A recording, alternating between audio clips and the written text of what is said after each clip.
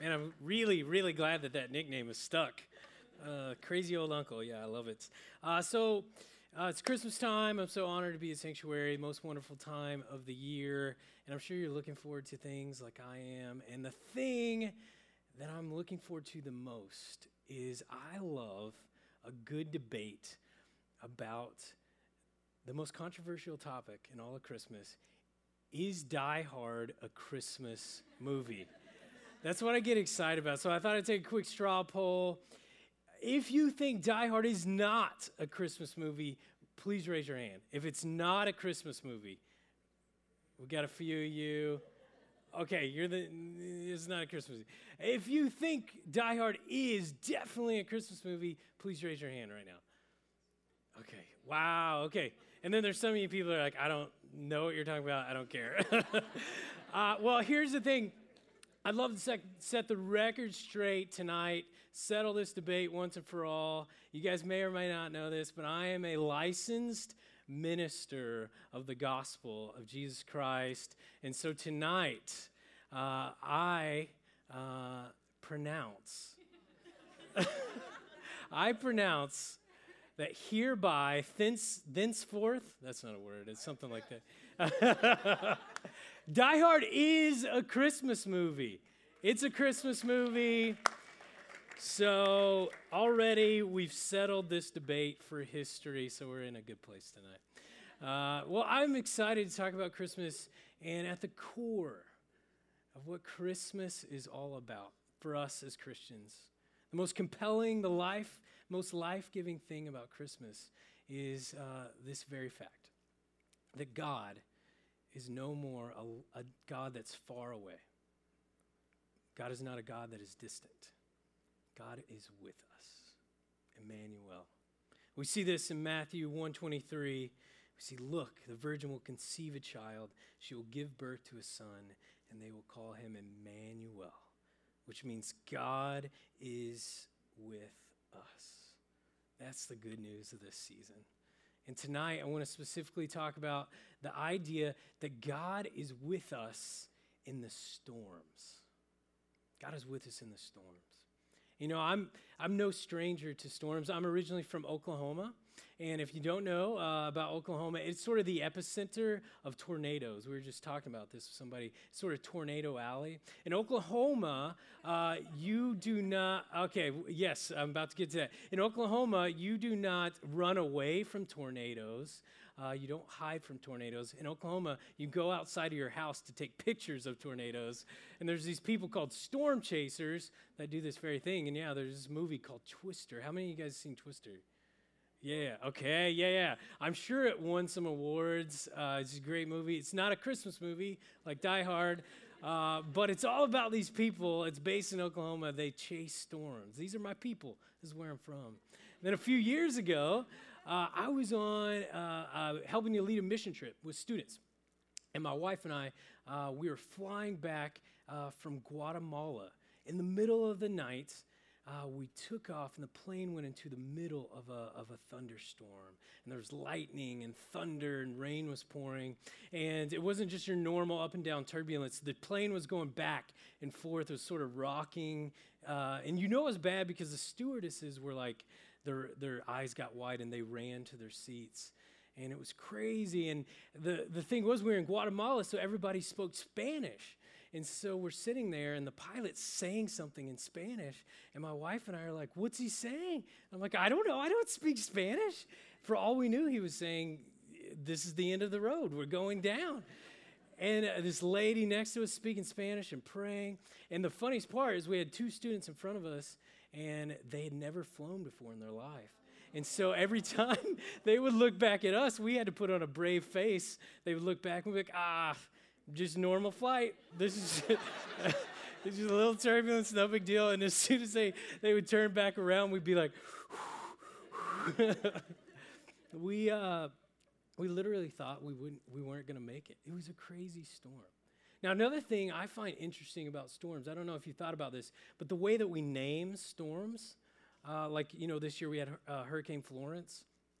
Years ago we had Hurricane Katrina. And I don't know if you knew this, but back in the day, they used to name hurricanes after the location that they took place in. But then in 1954, meteorologists started naming storms after their wives and their girlfriends. It's so fascinating to me. I'm like, I don't know if that's a compliment or not. Like if I went to my wife and I was like, babe, there's this devastating storm that's about to take place. It's probably going to create catastrophes. It might even kill some people. I'm naming it after you. Thank you? I don't know. It's just a weird thing. Well, tonight, you may be going through a storm. And you may name it something totally different. Maybe the name of your storm is storm depression. Maybe your storm has a name like cancer or debt or anxiety. See, I've heard it said before that we're all either coming out of a storm, we're in the middle of a storm, or we're about to face a storm. It's a pretty sobering reality, but this is the human condition. This is the hard human condition. We are all going to battle storms. And in the middle of these storms, it's logical, and we all ask questions like, where is God? Why does God allow this to happen? Why doesn't God do something in this storm? And the key idea I want to talk about tonight is this.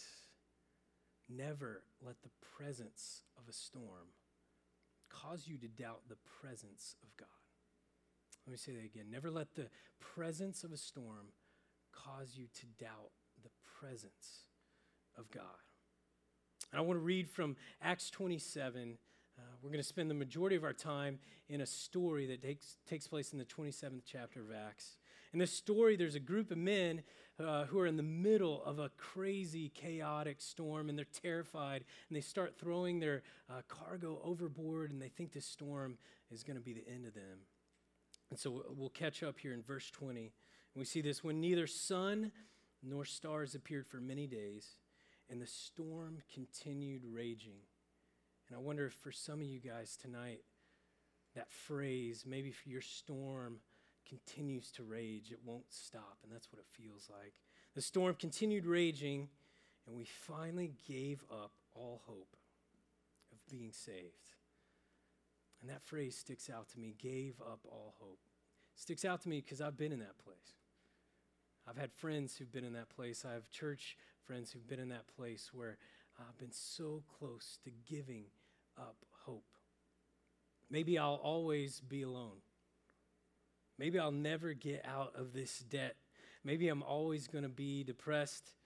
Maybe I'll never find the right calling or the right job. The storm continued raging, and we get close to losing all hope. Now, verse 21, after they had gone a long time without food, Paul stood up before them and said, "Men, you should have taken my advice not to sail from Crete. Then you would have spared yourself this damage and loss." So what we see here is Paul is essentially saying to them, I told you not to go on this trip at this time. He's basically saying, I told you so. And what we see is this group of men are in this storm because they didn't listen. They're in this storm because it's their own fault. And sometimes we get into these storms, the middle of a storm, because it's our own fault. Sometimes as Christians, we have this tendency to blame things on the devil or Satan, or we blame things on the culture, when in reality, sometimes it's our own fault. Maybe you're in a storm because you spent too much money.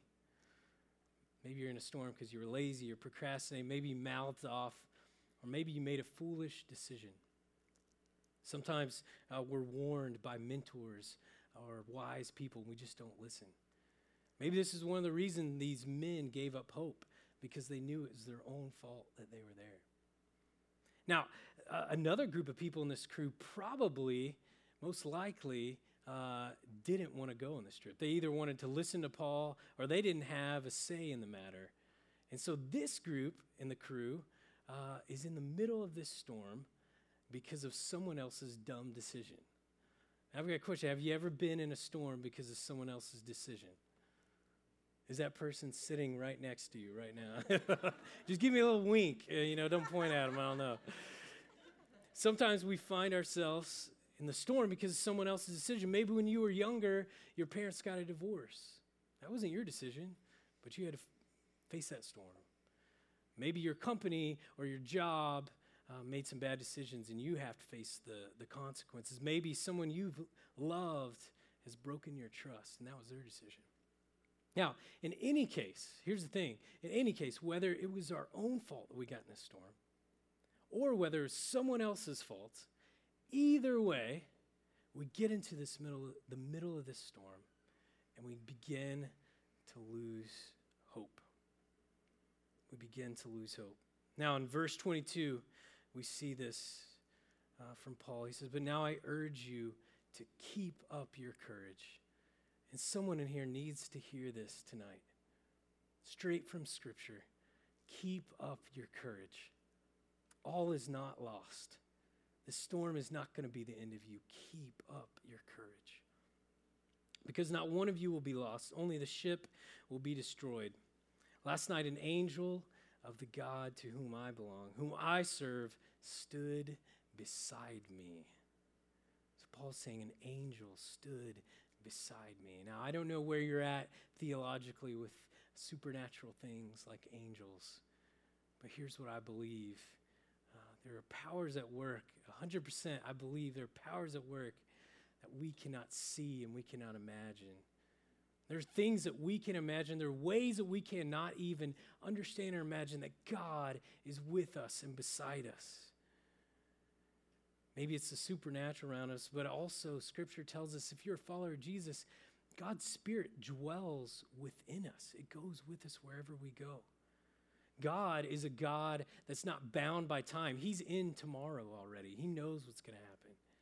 God is hearing our prayers. God is mourning with us and crying with us. God is comforting us. He is guiding us. In more ways than we can imagine, God is standing beside us. Never let the presence of a storm cause you to doubt the presence of God. Now, in the Old Testament, one of my favorite characters is a guy who faced storms throughout his life. His name is David. And he says this. I love it. In Psalm 16, he says, "I know the Lord is always with me. I will not be shaken, for he is right beside me." So here's the thing. If we can start to understand that God is right beside us, it starts to change our entire mood. It starts to change our posture and our demeanor and our confidence. Like when I was in 5th grade, I started going out with a girl. Do you guys remember going out? Yeah. It's like this label that we put on things. It's like, I wasn't actually going to go out with this girl, do anything. I was even scared to talk to this girl, but we were going out. And what I found out is apparently the biggest, baddest bully in all of Hugo Elementary, Tanner, had a huge crush on this girl, and everybody was just supposed to know this. And so when I started going out with this girl, he got irate, and he started telling the whole school, "I'm going to beat up Adam Hendricks." And so people start coming to me, and they're like, "Tanner's going to beat you up." And I'm like, "I know, everybody's saying that." And so at recess, I went to play basketball. I play basketball most days at recess. That might surprise some of you, because I'm short and I'm white, but I played basketball all my life. I mostly stood around the three-point line. I knew where I belonged. But I was a big basketball player, and I developed this relationship with a guy named Quentin. Now, Quentin, he was the sort of the boss of the basketball court. He was the most athletic, tallest. He could almost dunk in 5th grade. And he basically, the basketball crew was like his 5th grade gang. And so that day I went to recess, and Quentin came to me, and he was like, "Hey, I heard this Tanner guy wants to fight you." It's like, "Yeah, that's what I'm hearing too." And Quentin was like, "Let's stop the basketball game, everybody. Come with me." And so everybody in the basketball court, including Quentin and I, we started walking to confront Tanner. And I'm walking beside Quentin. And we get to Tanner, and Quentin's like, "Hey, I heard you wanted to fight my boy Adam here." And Tanner looks at Quentin, and he looks at the entire gang, and he's like, "I was just playing. That was a joke, man." Like, "We're good. He's good. We're good. Everything's good. Don't worry about it. Don't worry about it." See, it's all about who is standing with you. As I was walking with Quentin, man, my posture changed. My demeanor changed. My mood and my confidence changed. And when we can start to understand this reality and this truth that God is with us and beside us, our entire demeanor can change. Our mood can change. Our confidence can change. It's not about the storm. It's not about the boat. It's about who is with you in the boat. In fact, there's this great story in the New Testament. It's one of my all-time favorites. It's Jesus and his disciples were on another boat in another storm. And the storm is raging. It's going crazy. And Jesus is asleep underneath the boat. And the disciples are freaking out. They're scared. And so they go down and they wake up Jesus. And I love picturing the scene in my mind, Jesus coming out, and he's probably got bedhead because he's got the hair. There's no conditioner back then. And he gets out, and the disciples are freaking out. And Jesus says to them, "Ye of little faith." And he says this epic phrase. He says, "Don't you know that even the wind and the waves know my name?" So good. And he says, "Peace, be still." And there's peace on the waves and the wind. And the disciples experience peace. Why? Because they were in the presence of Jesus. See, what's inevitable is that storms are going to come. They're going to come. If you think following Jesus means that you're going to have good days all the time, it's always going to be good, that's just bad theology. Jesus himself promises that in this world you will have troubles. But take heart, I've overcome the world. See, true peace is not the absence of a storm. True peace is found in the presence of Jesus. True peace is not in the absence of a storm. True peace is who's with you in the boat. Now I want to read to you verse 23 again. "Last night, an angel of the God to whom I belong and whom I serve stood beside me and said, 'Do not be afraid, Paul. You must stand trial before Caesar, and God has graciously given you the lives of all who sail with you.'" So the angel is essentially telling Paul, you have more battles to fight. You're not going to die in this battle because I'm not done with you yet. There's more battles for you to face. You can't go down in this boat because I have more for you. And some of you guys need to hear that tonight. As long as you're alive and God is breathing his breath in you, he is not done with you yet. You have more battles to fight. You have more people to love. You have more people to serve. You have more things to experience. So here's the cool thing. I just love this concept. God will use what you learn in this storm to help someone through theirs. God sees purpose in these storms. He will use what you're going through to help others. Years ago, when my dad passed away, I went through a storm of hurt and loss and fear and abandonment. And as I came out on the other side of that storm, I was able to start using what I'd learned to help my friends who lost a loved one.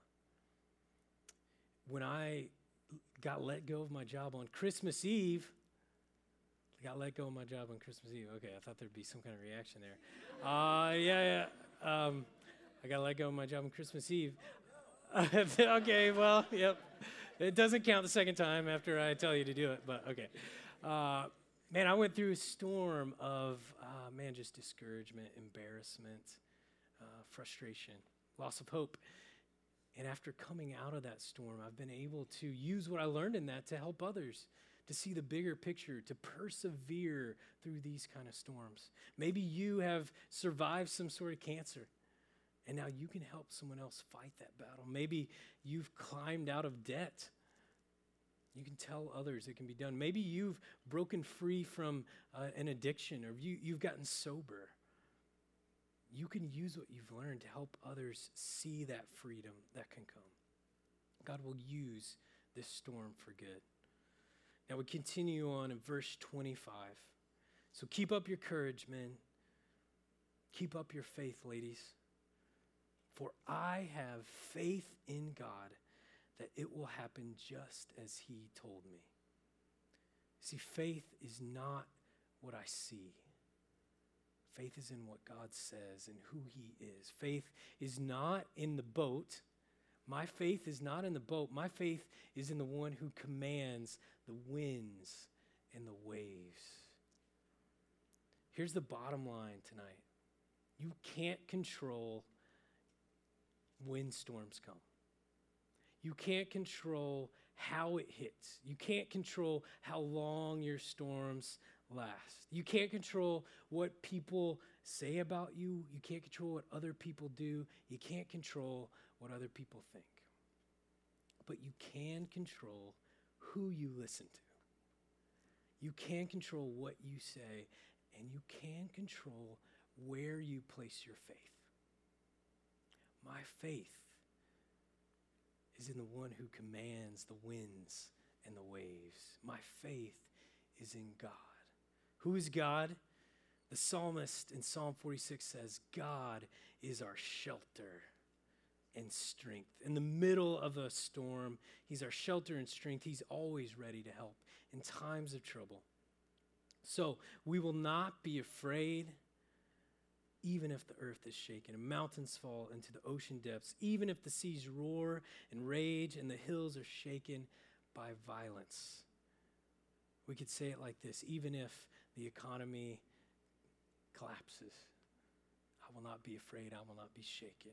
Even if my relationship breaks down, I will not be afraid, because Emmanuel, God with us. Even if I don't get that job, I will not be afraid. I will continue on. He is what I need. God is where I put my faith. My faith is in God, the one who commands the winds and the waves. He is my safety. He's my comforter. He's my source, my redeemer, and my assurance. See, tonight we want to never let the presence of a storm cause us to doubt the presence of God. Why? Because he is Emmanuel, God with us. Peace is not in the absence of storms. Peace comes from the presence of God. So what I want to do tonight is I want to give us a chance to reflect on that a little bit. Sometimes a sermon can be a practical, sort of a 3-step kind of thing. Do this, do this. And sometimes a sermon needs to be like a drink of water for your soul. And so I want to give us a chance to sit in the presence of God. So I want to encourage you to close your eyes with me. And maybe you yourself are in a storm. You're battling it. The storm feels like it won't stop raging. And you're close to losing all hope.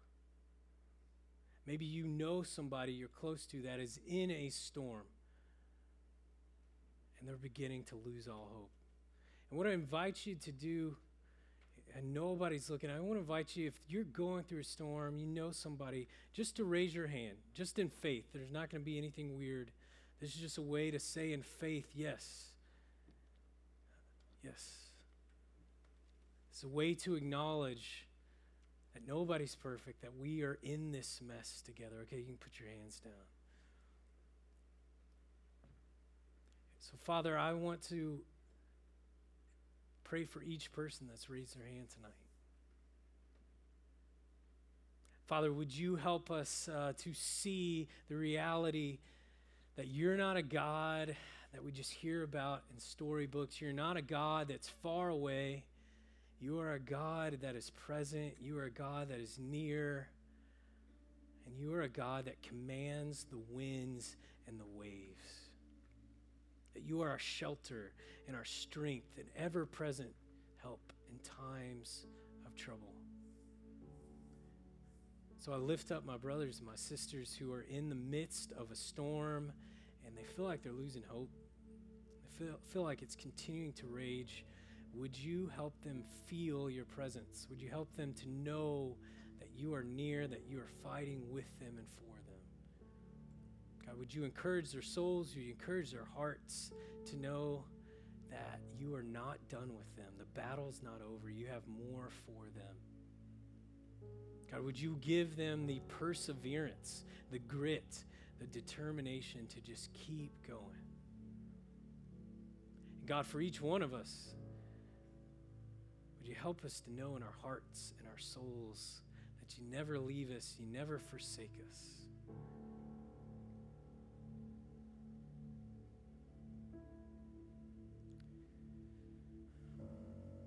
So we're going to sing some songs. I want to invite you to continue to reflect and be in the presence of God.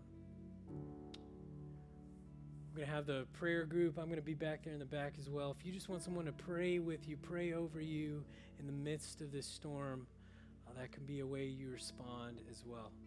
But as we worship, allow God's hope to wash over you. Let's continue to be with him, to